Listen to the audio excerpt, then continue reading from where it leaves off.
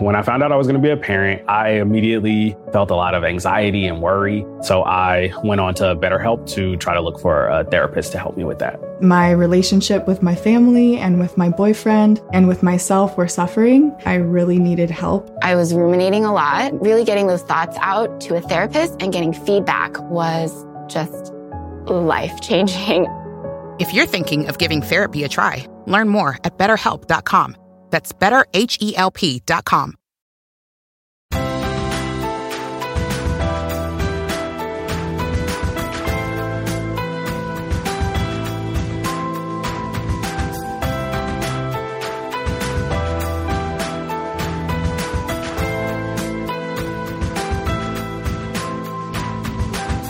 Hey friends, and welcome to the Happy Hour with Jamie Ivey podcast. I'm your host, Jamie, and I'm really glad that you're joining us today.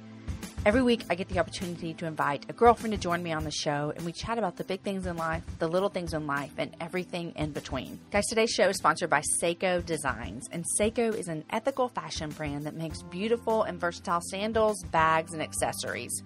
I love my Seiko sandals. They are the #1 pair of sandals I'm wearing all summer. On top of that, on top of making great products, every single product that Seiko makes is helping to send a brave woman in Uganda to college through their super cool work-study program that what it does is it matches the women's wages with a scholarship towards college. I love that so much, and I love buying sandals that are making a difference. You can buy their sandals online at seikodesigns.com. If you forget how to spell it, it's SSEKO. Just Google Ugandan sandals. Or you can buy them through your local Seiko Fellow. And if you're interested in joining the Seiko team and helping them further their mission to educate and empower women in Africa while earning an income and free product, you can learn more about the Seiko Fellows program on their website. Seiko Designs is so kindly giving all of you listeners 15% off. Use the code HAPPYHOUR for 15% off.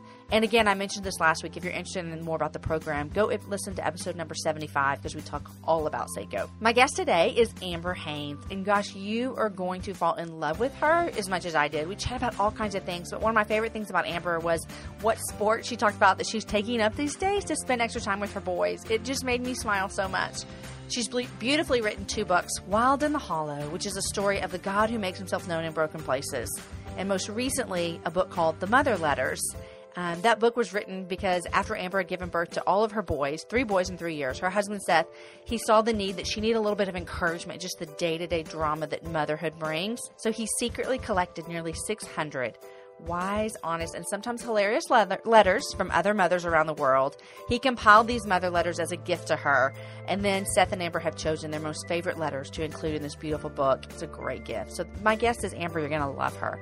I want to thank all of you that are listening, and I want to remind you to subscribe to the show if you haven't already. By subscribing to the Happy Hour, you're guaranteeing that you never miss an episode. And really, who wants to miss a happy hour with all the amazing women that we have on the show? It's super easy. If you have an iPhone, you just need to search in your podcast app on your phone for the Happy Hour with Jamie Ivey. If you want to subscribe on iTunes, just head over to jamieivey.com/iTunes. If you don't use Apple products, no worries, no shaming here. Go to any of your podcasting apps like Pocket Cast or Stitcher or any others and just search for the show. Next week, you're going to want to be subscribed because it's a special show where I have 2 of my favorite women and 2 of your favorite guests back on the show. Before we get to Amber, I want to tell you about 2 things. Number 1, if you didn't hear about our scripture memory cards at the end of episode 93, then I want to tell you about them now. My friend Amanda Brown and I decided that we wanted to help our kids hide God's word in their hearts this summer. So we created something to help us all. We've picked 8 scripture to work through this summer, and we're hoping that you join us. Head on over to the shop and check it out. It's jamieivey.com/store. Second thing I want you to know is that the next Happy Hour Live tickets go on sale tomorrow morning at 9 a.m. Central Standard Time. Last time we had them up, they went so fast, and I'm anticipating that again.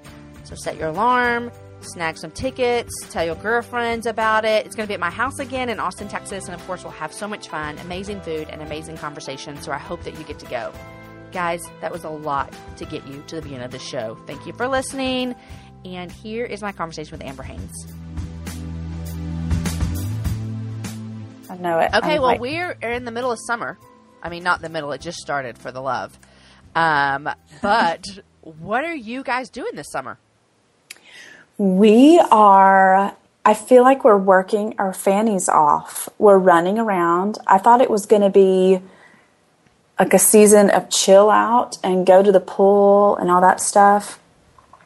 It's not. Okay. It's just not. Tell me what's happening. And we're just jumping in here. That's how the happy hour rolls. We just jump in. That's awesome. Let's do it. Tell me what's happening. So, well, for one, Seth is an attorney. So my husband is an attorney, and he's a writer, and he's the most creative human on the planet. And so he is doing both, just full on.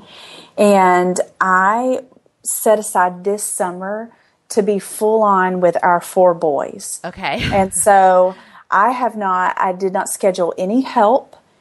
I don't have writing projects. I'm not doing anything but just my boys, my house, my garden. Your chickens. My chickens, my ducks. I love it. We could spend the whole time talking about that. And then we signed back up for karate this year, which we did it a couple of years ago. And I started back karate with the boys. So I'm on the black belt journey. Wait, you are doing karate as well? I'm doing it with my boys. I mean, no, if you see me, it's Amber, ridiculous. This is the best. Do you love this? Or is it just like, hey, I'm going to endure this to be with my kids? No. I think it's the most amazing thing. I think it's beautiful. Tell me why. Sell me on it. Okay. So, when you see people do Tai Chi out like in a field alone. It looks dreamy. It looks dreamy. It looks super relaxing, but I would never do that. No, me neither. I would never do that business. But the way we learn these beautiful forms that are similar to what you will see in Tai Chi, but they're like hardcore. And you could like hurt somebody with them. I don't ever want to fight anyone, but I feel strong and I feel more balanced. And I also once physically or like spiritually, emotionally, like every everything. Way, but mostly physically. Okay. So you're gonna kick somebody's butt if they come at you. Yes, or I'm at least gonna know how to step away in a really smooth manner. Right. I'm not there yet. I mean, I have a white belt. Okay, tell me the orders of the belts. Okay, for grown-ups, I think, so I take Tong Sudo. Okay. I think it goes, I don't really know what it means either. I think it's white, orange, green, brown, red, black. Okay, so you're very beginning. I'm very beginning. And you want a black belt. Yeah. I'm like already proud of you. Thanks. And you're not even there, but I know you're going to do it, and I'm so proud. Thanks. I'm excited. I really love it. I don't think about it that much until I'm practicing with the boys, and then I go to class, and I really love it. And so many people, you just do it day by day. It's week by week. Do your boys love it? Mm-hmm. They do. They're really good at it. What a fun thing. I would have never, you would never think, a mom and her kids can do karate together. No. But what a fun thing for you and your boys. I know it. I love it. Okay, now Seth, any karate with him? Oh, I think he will start it because our youngest doesn't do it yet. But when Titus starts, Seth says that he would like to start with Titus. Okay. Which you guys, for Seth Haines to even touch his toes feels like a miracle. That is hilarious. And how old is Titus?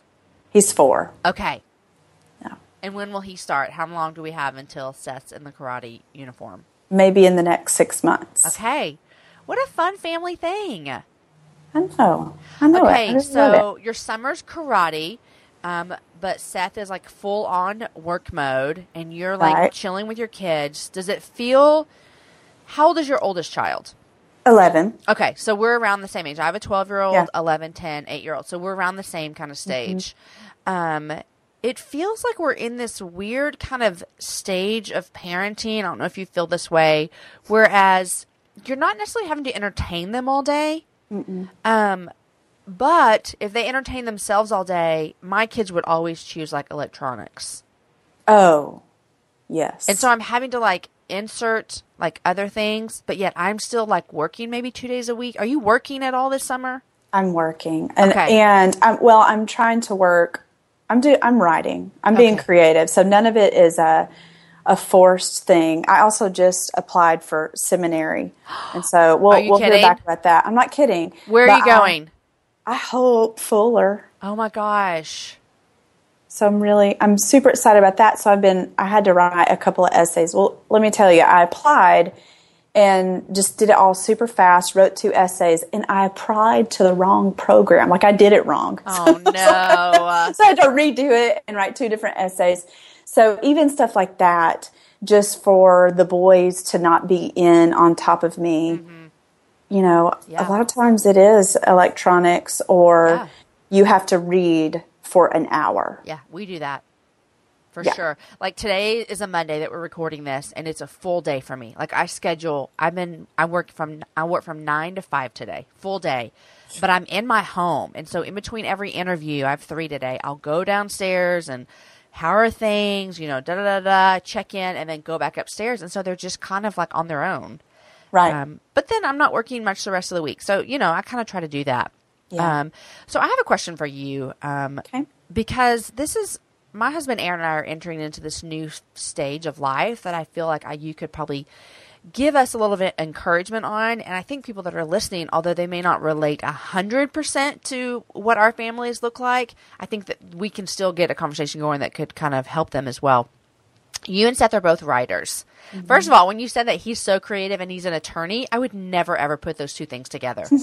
I know. He's a freak show. Is that does he have this internal struggle or does he just rock it? He has an internal struggle. Okay. Because I'm totally assuming here, I would not assume most people who are in the field of law are not also creative. Oh, yeah. Is that a good assumption? That's what I would think too. He's like an anomaly. He's like not the norm. Well, I mean, I don't know. I do know some attorneys who are pretty creative, but the majority of his time is he's a lawyer. Yeah, and that's where his brain is. So I think when he gets to have these creative outlets, it's so healing and amazing to him that he goes for it really hard. Yeah. And so he'll come home and say, I wrote chapter 5 at lunch today. You're like, what? At lunch? Yeah, exactly. That took me 7 days. Or 3 months. Exactly. Yeah. Oh my gosh, that's hilarious. And so you're a creative person. Like that's a huge outlet for you. You're an author. How many books have you created this far? I have only written one. We did a compilation. Of letters. Okay. Got it. Beautiful book that y'all put out together this year. But you have this creative brain as well.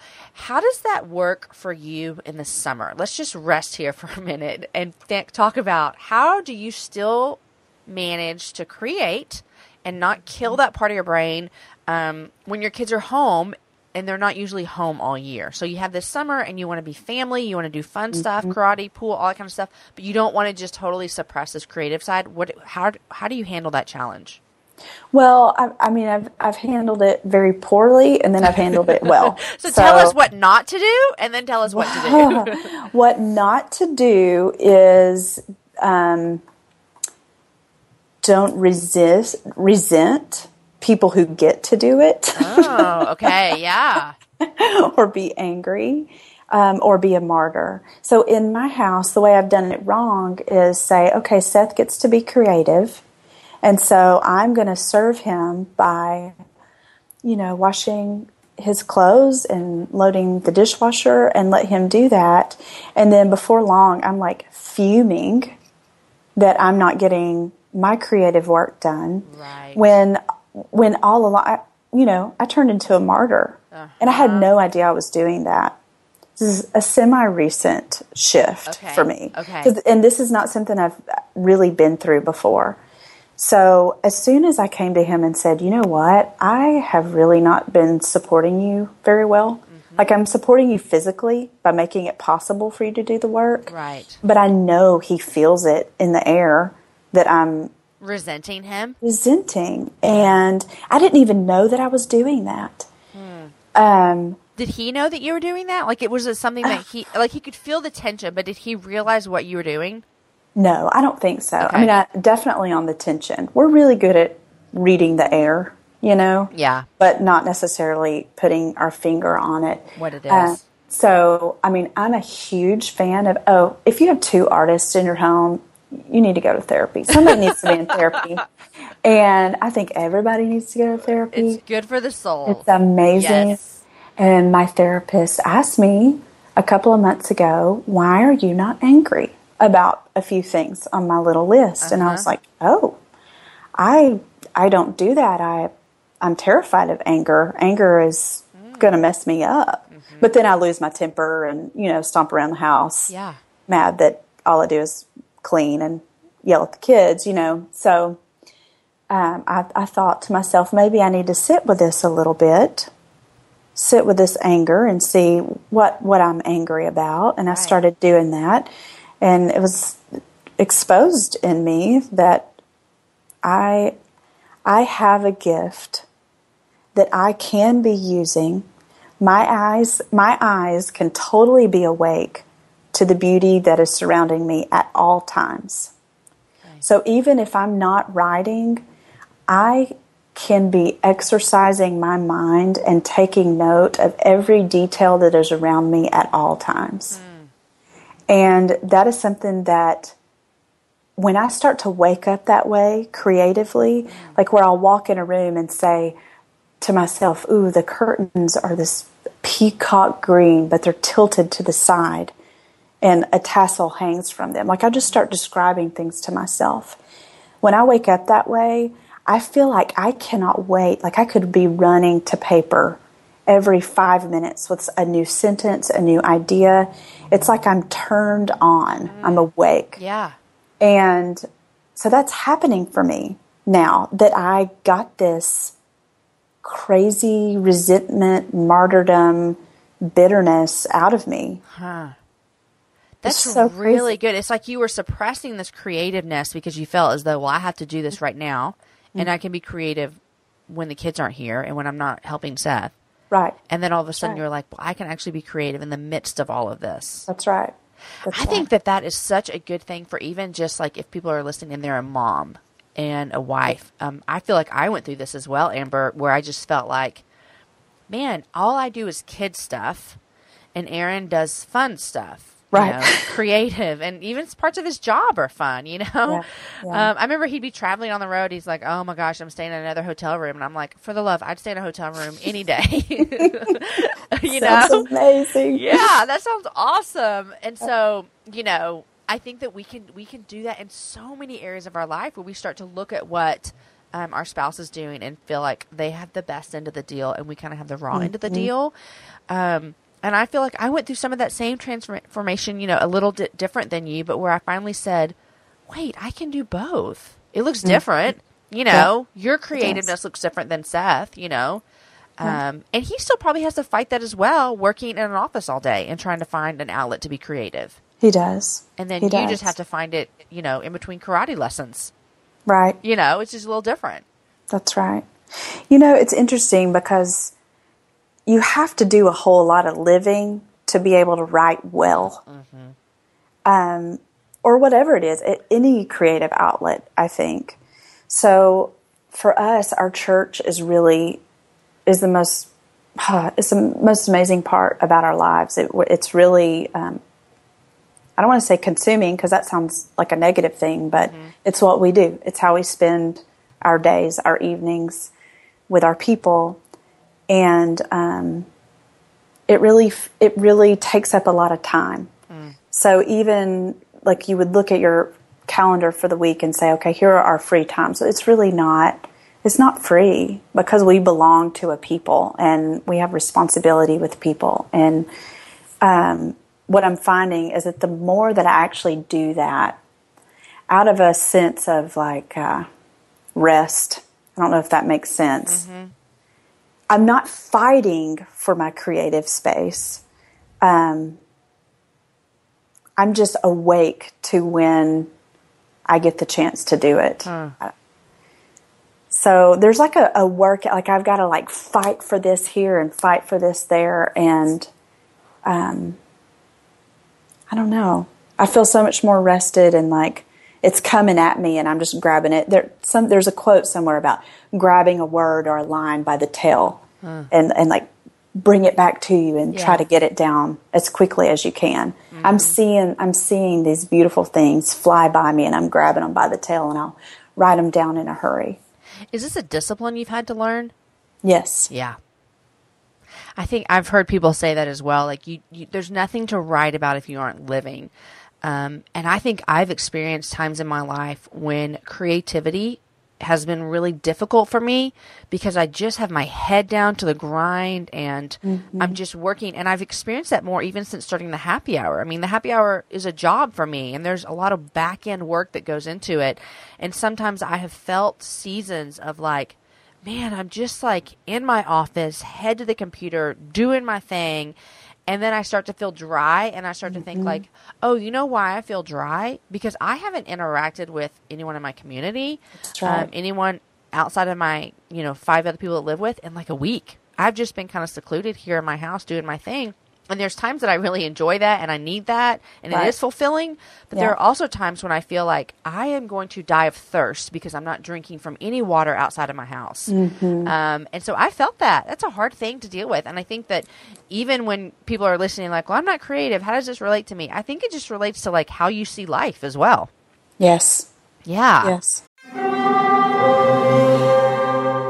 Hear that? It's the call of the Crave. And when the Crave calls, you know what to do. Try the $5 Bacon Bundle, because the only thing better than a White Castle slider is a White Castle slider topped with crispy hickory smoked bacon. So pick any 2 of either the Bacon Cheese Slider, 1921 Bacon Cheese Slider, or Chicken Bacon Ranch Slider.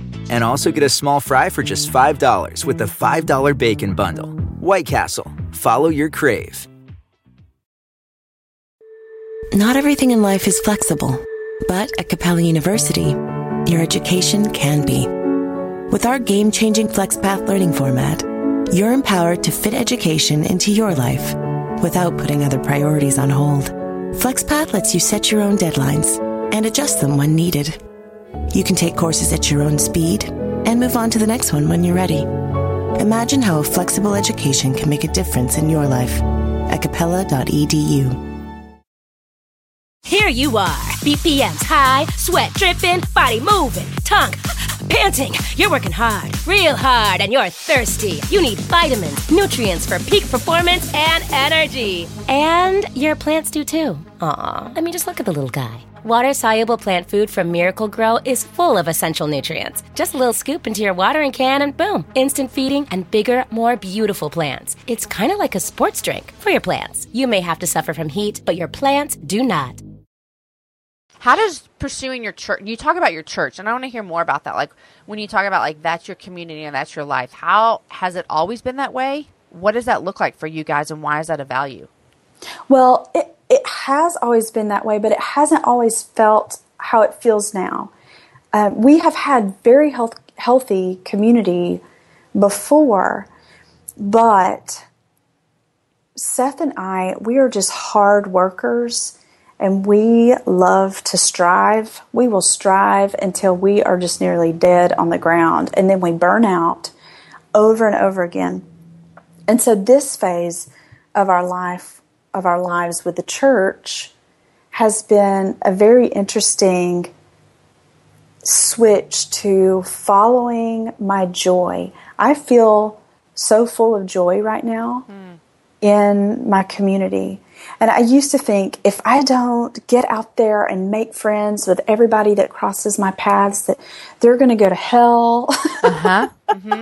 Or, if I don't do my part, then people are going to starve. Like I just have had this truly, what I see now as a narcissistic way of thinking about how I live in my church life.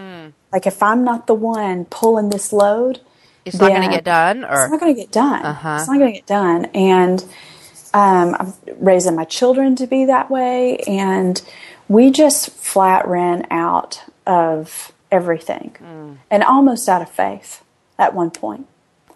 And so dry. And when we decided that the Lord loved us how we are, even when we're not doing jack, and when we're trying to relearn about whether or not, He does love us how we are.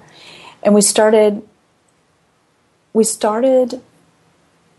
joined a new community, and all the work that we have done there so far has been out of a sense of rest and belovedness.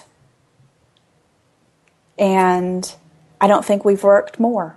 That's what's so interesting, is that more and better work comes out of a place of rest in your soul when you know you're not the one that's holding the world in the palm of her hand. Yeah.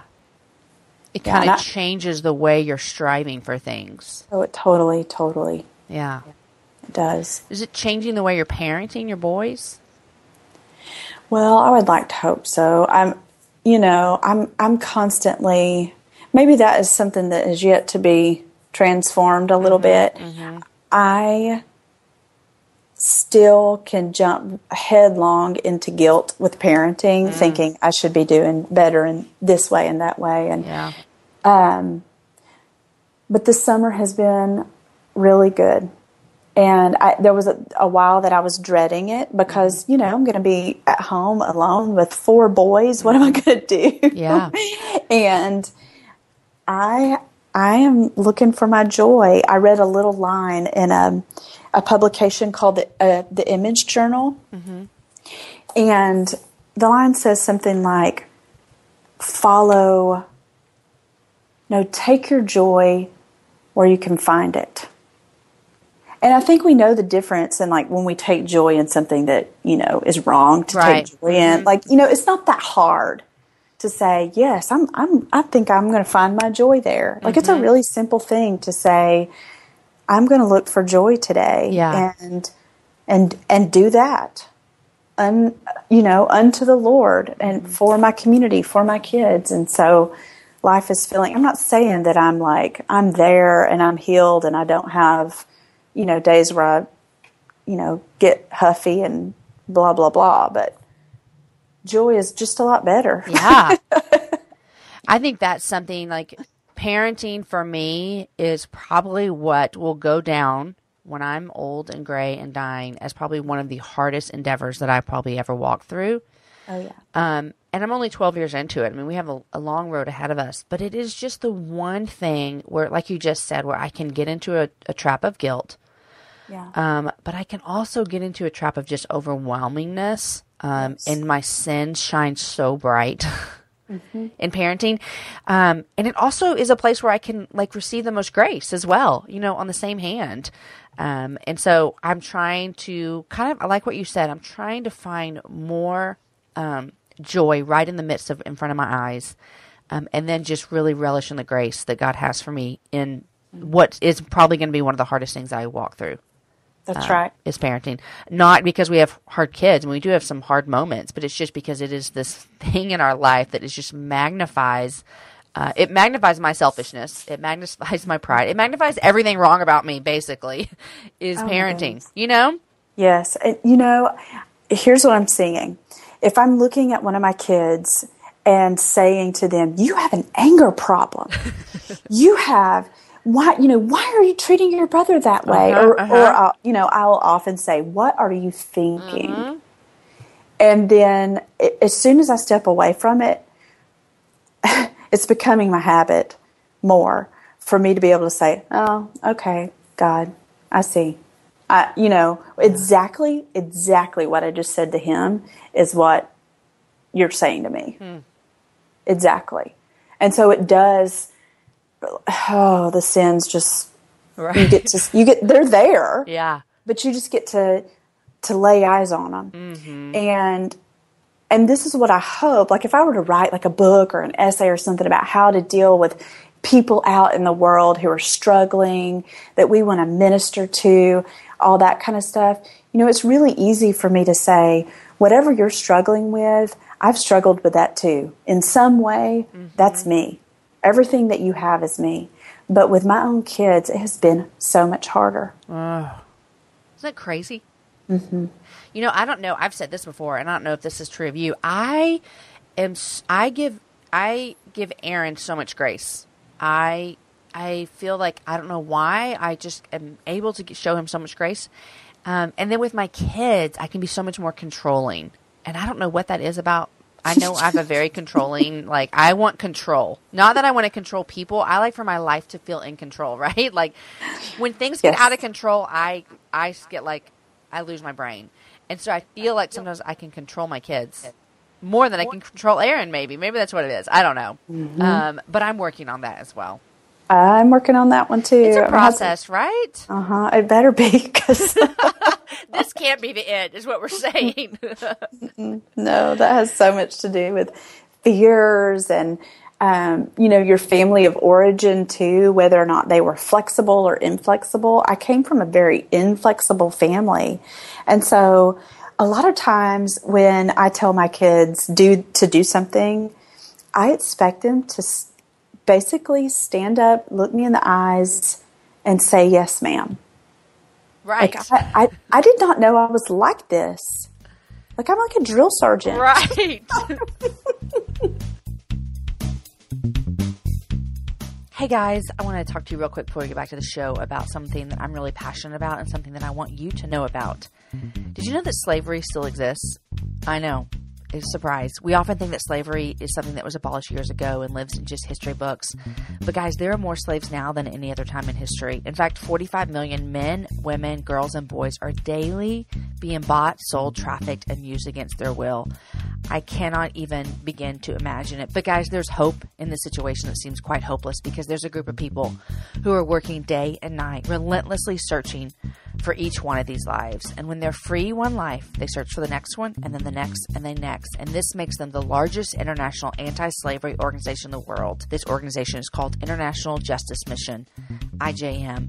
You know, this problem is really, really big, and IJM does so much to fight it, and I'm a huge fan of them. But you know what? They're also inviting you to help. They're inviting you to join them in something called Freedom Sunday. The idea is very simple. On September 25th of this year, they're asking your church to dedicate a service to freedom on this one Sunday to awaken God's people and answer his call to see slavery end for good. From the lobby to the message to the media, your church will experience God's love for justice and be given the opportunity to join his work in ending slavery. So guys, it starts with you, and I'm asking you to take this to your church leadership and say, how can our church be a part of it? Commit today to do something. Go to ijm.org/happy hour. Super easy to remember, guys. ijm.org/happy hour. And we're going to ask you to take this to your pastor to host a Freedom Sunday. They're going to give you everything they need, and someone from IJM is going to personally walk you through this. All right, guys, as Gary Haugen says, who's the founder of IJM, he says, God has a plan to bring justice to the world, and his plan is us. Guys, go check it out. ijm.org/happy hour. Okay, guys, here's my conversation. Your oldest is how old? You know, he's 11. 11. Yeah, okay. Yeah. What fears do you have going into raising a teenage boy? I actually really like that they're getting older. Mm-hmm. I deal with teenage talk so much better than I do. Girl, me too. The babies, yep. The young ones. Yep. So I'm a lot more comfortable in the conversations as they get older. And boy, do we have all kinds of conversations. Yeah. And some of them are really funny. Yeah. But I'm more afraid that they're not going to trust me and tell me what they're going through. I'm afraid that if they do go through their teenage years how I did, which was rough, super rebellious, that they won't believe me when I say, I love you anyway. When I say, I won't kill you if you call me when you need a ride. Yeah. There may be consequences. Right. Right. But I cut myself off from my parents because I didn't believe. I didn't believe I could be loved, really, if I messed up. And so I want to instill in them that they are so lovable. Do you think that there's something that was said or done that made you believe that? Or do you think that was kind of just this internal thing that you developed on your own? I kind of think a lot of people do that internally, but growing up in the South, in the church, I think a lot of the culture in the 80s is pretty hardcore. Yeah. you know, and my understanding of grace was basically non-existent. And so I thought if I did this, this, and this, that I was kind of out of the club. Yeah. And so once I did mess up a few times, and I shook my booty when I danced and really liked it, stuff like that, you know. Yeah. I just thought, well, I'm out. Yeah.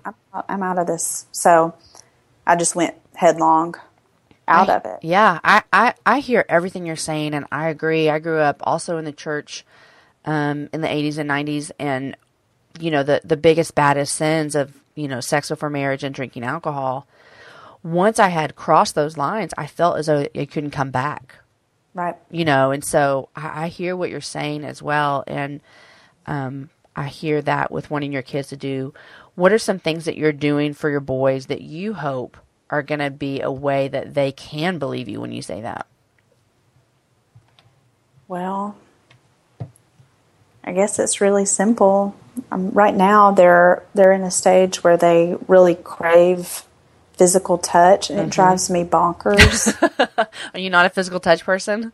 Well, I mean, I am until you've had 4 boys hanging on you all day. Exactly. And then you've hit your limit, let's be honest. You've hit your limit well before the husband comes home from work. Sorry, babe. Yeah, I know. It's a problem. Yes. But when I will stop and hold them and tell them things like, you were made to be loved, and also you were created to love others. You know, I feel like I'm in the mantra stage with them, you know. Yeah. And that's what I've got right now. Just speaking that over them. Speaking it over them. Yeah. And a lot of apologizing when I screw up. Yeah. Yeah. I think that I've always said I want my kids to know their mom can apologize. And I think that does a lot because it kind of levels the ground a little bit. You know what I mean, Amber? Like, it's me saying, I've messed up and I'm sorry. And I think it hopefully you and I will open those doors that when they mess up, they've already seen that modeled of confession and forgiveness from a parent. And then I hope that kind of rolls over to them also believing and trusting that confession and repentance towards God is also going to happen, even more than from us. I mean, let's just be honest. Yeah. Man, raising boys. I tell them a lot that they minister to me. So if they do something that feels like a blessing to me, I will make them look me in the eye and say, you have to understand. Like, you see people in the pulpit, you see people at church doing all these different jobs, and we call them ministers. But you have to understand that you are just as much of a minister, and that you minister to me, and that you bless me. You have blessed me.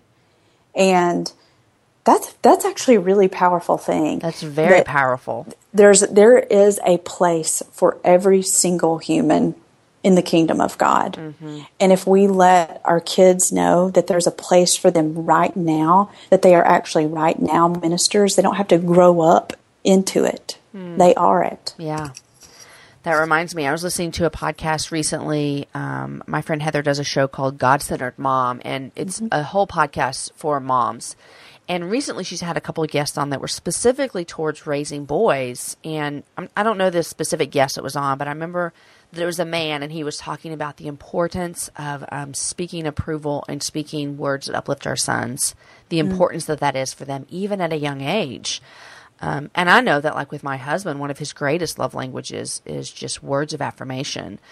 And it really challenged me, and I like what you just said, because that's exactly what you're doing, is you're speaking you're affirming them, not just as men, but as, bearers of the gospel. You're giving this affirmation that what you just said, you have a place in the kingdom, and what you just did mattered. And so, man, what a great reminder to us as moms, especially to mamas of boys, of how much our words matter to them.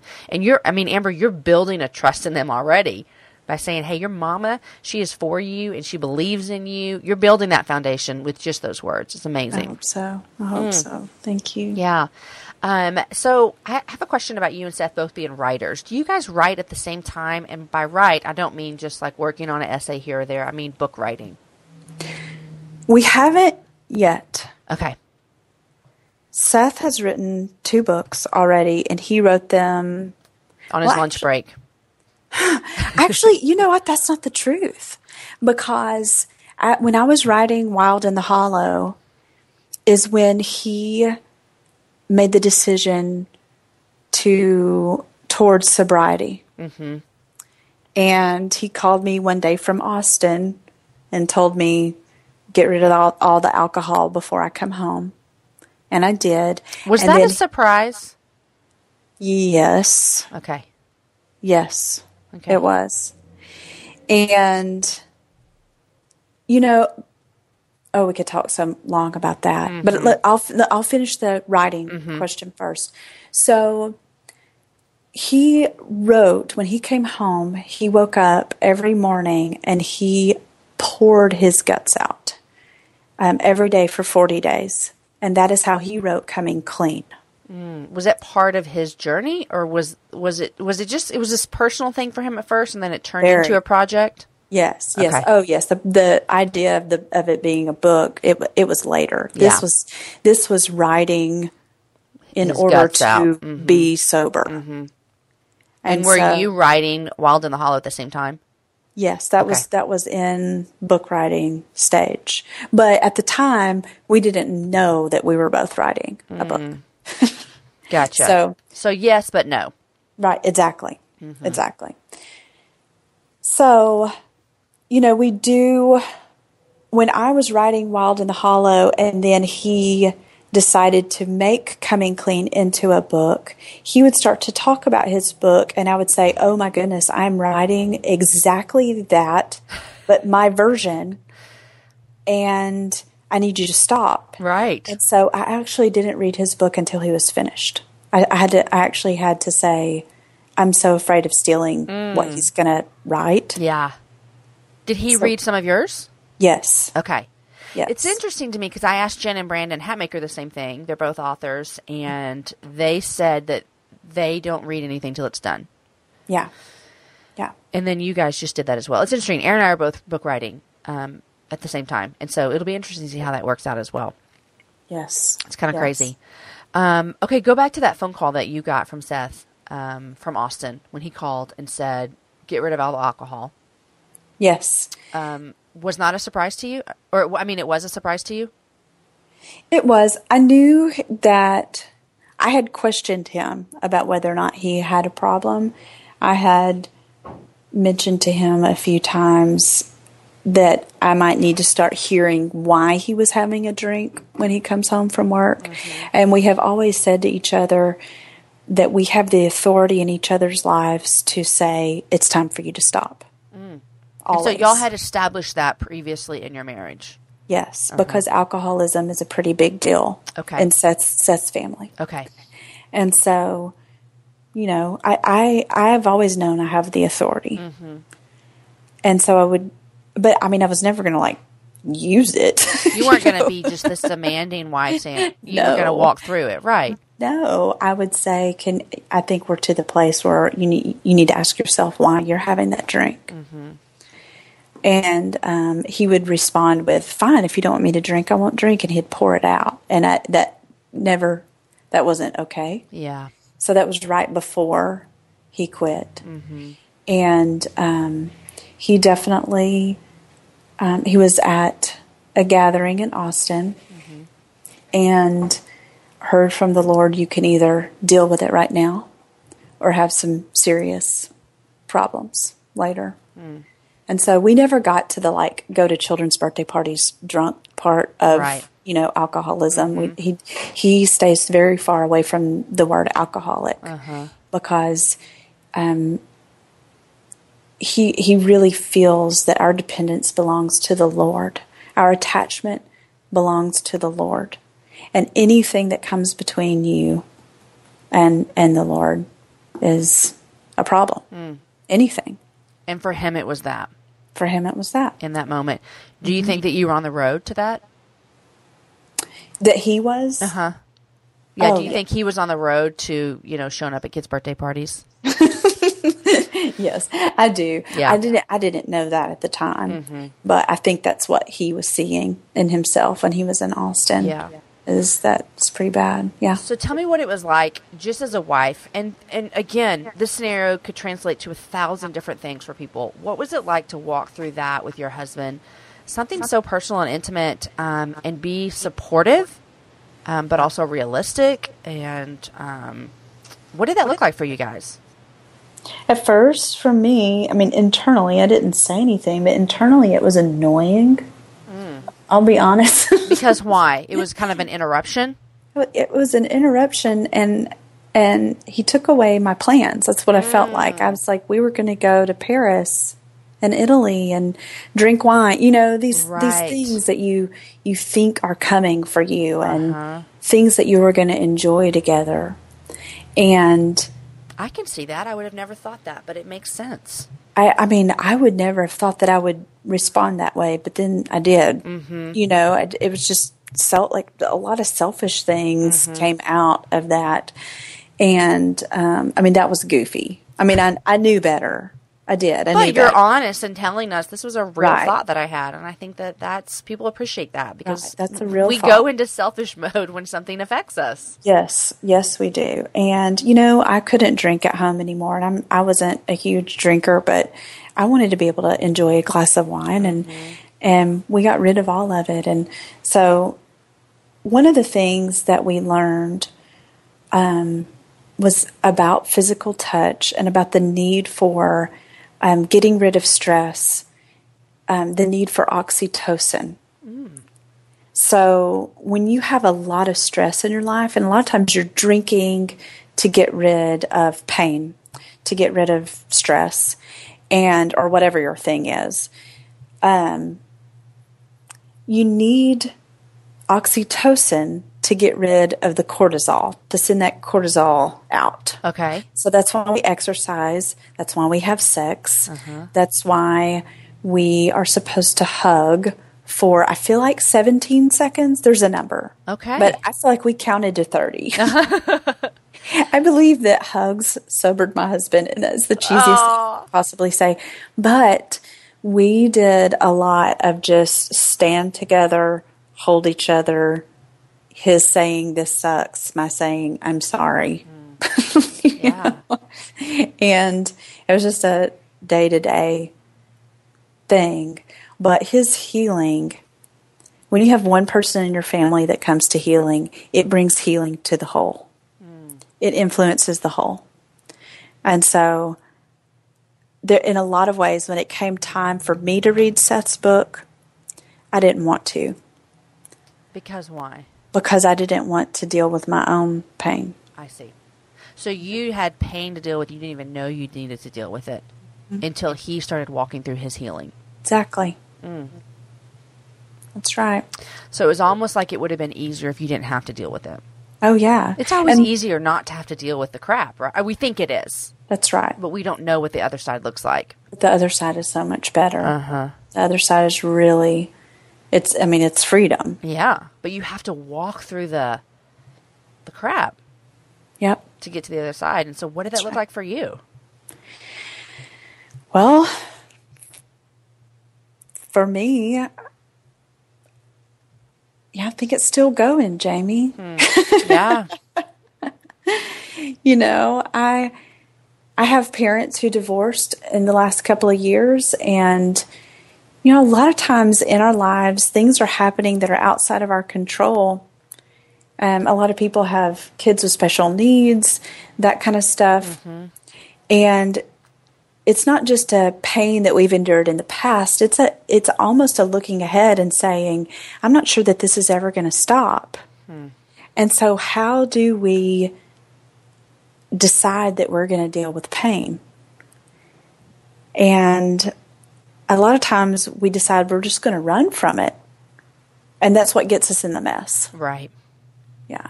It feels safer to run. And isn't that crazy? So I'm usually a fighter. Like I want to have I can be aggressive. I want to have the conversation. I'm not afraid of conflict, that kind of thing. But when it comes to pain, I can run. I can do some good running. Yeah. So, and I think that's normal. But we've found a lot of healing, and we're seeing a lot of healing happen in the church. So in my book, the way I word it is like to actually sit in the pain, like just turn and face it, and don't try to cover it. And because it's in, we had a sick child, and we were in the hospital for a really long time, and we thought we were going to lose him at one point. And so alcohol is how Seth dealt with it, and I dealt with it in all these other ways. And so it's really interesting what you uncover when you decide that you're not going to run from the pain anymore, and you find that you uncover like access to joy. That you didn't know was there. Right. Right. So what's fun is that my first book I wrote and I had to face a lot of pain. And this next book that I'm going to be writing is going to be from a different Amber. I really feel like that. And I don't even know how it's going to go. Yeah. Like I've never done this before. Yeah. So Wild in the Hollow released when? In August of 2015. Okay, so last year. Yep. Last year. And just tell us real quick, what would you say is the synopsis of that book? Well, the little tagline is on chasing desire and finding the broken way home. And I think it's a little bit about embracing brokenness. It's a little bit about homesickness, which I think if you have any conversation with anybody for long, you'll start to recognize that homesickness is everywhere and everyone. We're all trying to get back home or trying to find home. And figuring out that we do have a place and we do have a fit. For me, seeing that as a woman in the church, in the kingdom of God, I have a place and I have a fit in before the Lord, and being able to look out into the world and say, there's a place for you. So it's a journey. Yeah. And so you're working on a next book? I'm just now getting started. You're dreaming? Yes, I'm doing the doodles in the journal, all the scratchy notes, and it's really fun. Is that how you start a book? Yes. Okay. I start a book with a whole lot of thought bubbles. I think that might be in my book. That might be in my book. And then they kind of converge. Okay. They join together, and then there it is. That's awesome. Yeah. Well, I cannot wait to get a hold of that. Life doesn't have a pause button. That's why Capella University's FlexPath learning format lets you set your own deadlines and adjust them if something comes up. Imagine how a flexible education can make a difference for you at capella.edu. They say plants like music. Yeah, no, like really, they respond to the vibrations of it, which means that this playlist you're listening to, the plants are too. You know what else plants like? Organic soil from Miracle-Gro. It's made with all the best stuff like wood fiber and compost. Plus, it's OMRI certified organic, which officially means it's made with superior ingredients. And when you give your plants the stuff that makes them happy, they won't judge you on your iffy playlist. Hear that, plants? So go ahead and give them Miracle-Gro. Amber, I think that we could come up with 8,000 things to keep talking about. Yes. Today. I do too. I have loved all of our conversations about parenting and supporting and wife and creative and all kinds of stuff. This is like all my world. But I always ask my guests 2 questions. So I want to know from you, what are you reading and what 3 things are you loving? Okay. So the book I'm reading again right now is Slouching Toward Bethlehem.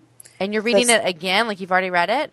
Yes, it's Joan Didion. It's a collection of her essays, and they're amazing. And I probably read them 20 years ago. Okay, you need a refresher.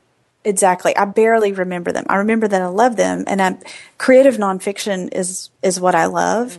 And I don't feel like I know very many amazing creative nonfiction writers, and Right. she's one of them. Such strong, amazing writing. So that's what I'm reading. Love it. Okay, 3 things that I'm loving. So when you have a lot of church people to your house and you say, like, bring a side or a dessert, we do this all the time.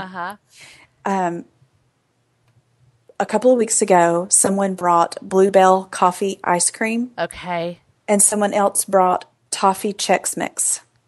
And let me guess, you put them together. Oh my goodness. The best. It was amazing. And I haven't stopped, and I think I've gained 5 pounds. Oh my gosh, you just keep going. Yes. I think we're at the end of the last container of ice cream. I don't plan to buy more, but I do suggest that you crumble toffee Chex Mix on top of your coffee ice cream. Okay. My second thing is my yard. And I can't stay out of my yard. I love it so much. And I never stop enjoying strange insects and birds and lizards and even snakes that my kids will pick up and hold in front of my door, or what kind of fish are in our pond, or just how my chickens are doing. They follow me like a little parade, and I'll carry vegetables in my shirt tail every morning and get itchy all over. I love it. I love every bit of it. I love it. I could spend 4 hours a day without blinking in my yard. Yeah. That seems so fairy tale dreamish to me, but I don't think I'd be very good at it. Well, I'm not saying I'm great at it. No, but you still love it. Like, I think that I wouldn't have the love that you have, but I look at it from the outside and I hear you chat about it. I think amazing. I do. And it is a dream, and it has fed me. It really has fed me. That's awesome. I'm thankful. Yay. Yeah. So okay, what else are you loving? I am loving, oh, gracious. Okay. The third thing is, after I wrote Wild in the Hollow, I literally closed my laptop and said, I can die now. Like, I was done. I had all the words that I had ever had to say were in that book, and it took me forever to feel like I was going to have anything to write again. Yeah. And I am loving that I'm still me, and I needed some furlough. Is that the right word? Yeah, furlough? some space. You need a time away. And it's happening again. You feel it coming back. Feel it coming back full on. Maybe even better, more enjoyable than before. Maybe with more wisdom, I hope. I think that would be everyone that is creating something, no matter what it is, that you feel like, is this the last good thing? Is this, and then God keeps showing up and giving you more. That's right. Just when you needed it, when you thought, I have nothing left in me, He gives you more. Yep, that's right. Well, Amber, thank you so much for joining me on the Happy Hour. Thank you. Thanks for being interesting. Thank you for being interesting. It's been such a delight, and I cannot wait for people to hear all of your fabulous stories about life. Thank you. And we look forward to your next book in however many years that comes. I know, I'm learning these book things. I'm like, wait, we're going to release the book in like 2018? What? This is crazy. That's right. So wonderful. Okay, thanks for joining me on the Happy Hour. Thank you, Jamie. Guys, wasn't that a fun conversation with Amber? I hope that you'll get a copy of her books and possibly even her husband Seth's book. I'll have everything we chatted about up on my webpage, so you don't need to feel like you need to frantically write it all down. I'd love to hear from you guys. Find me on Twitter, Instagram, or Facebook, and share something with me that you loved about this episode. Today's show was edited by Knox McCoy, and the music is from Jason Poe. Guys, don't forget to subscribe, because my guest next week is Jen Hatmaker and Rachel Hollis. Two of my favorite women and two of the favorite guests of the show. They're both going to be here with us, and we have something super fun that we're going to talk about and something we'd like for you to actually join in with us. We're going to give you an opportunity to join with us. So tune in next week for my conversation with Jen and Rachel. Guys, enjoy your week. Share the show with a girlfriend and have a happy hour. I will see you next week for my show with Jen Hatmaker and Rachel Hollis. Bye, guys.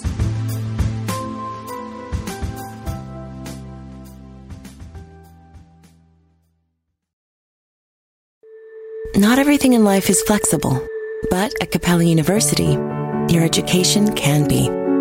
With our game-changing FlexPath learning format, you're empowered to fit education into your life.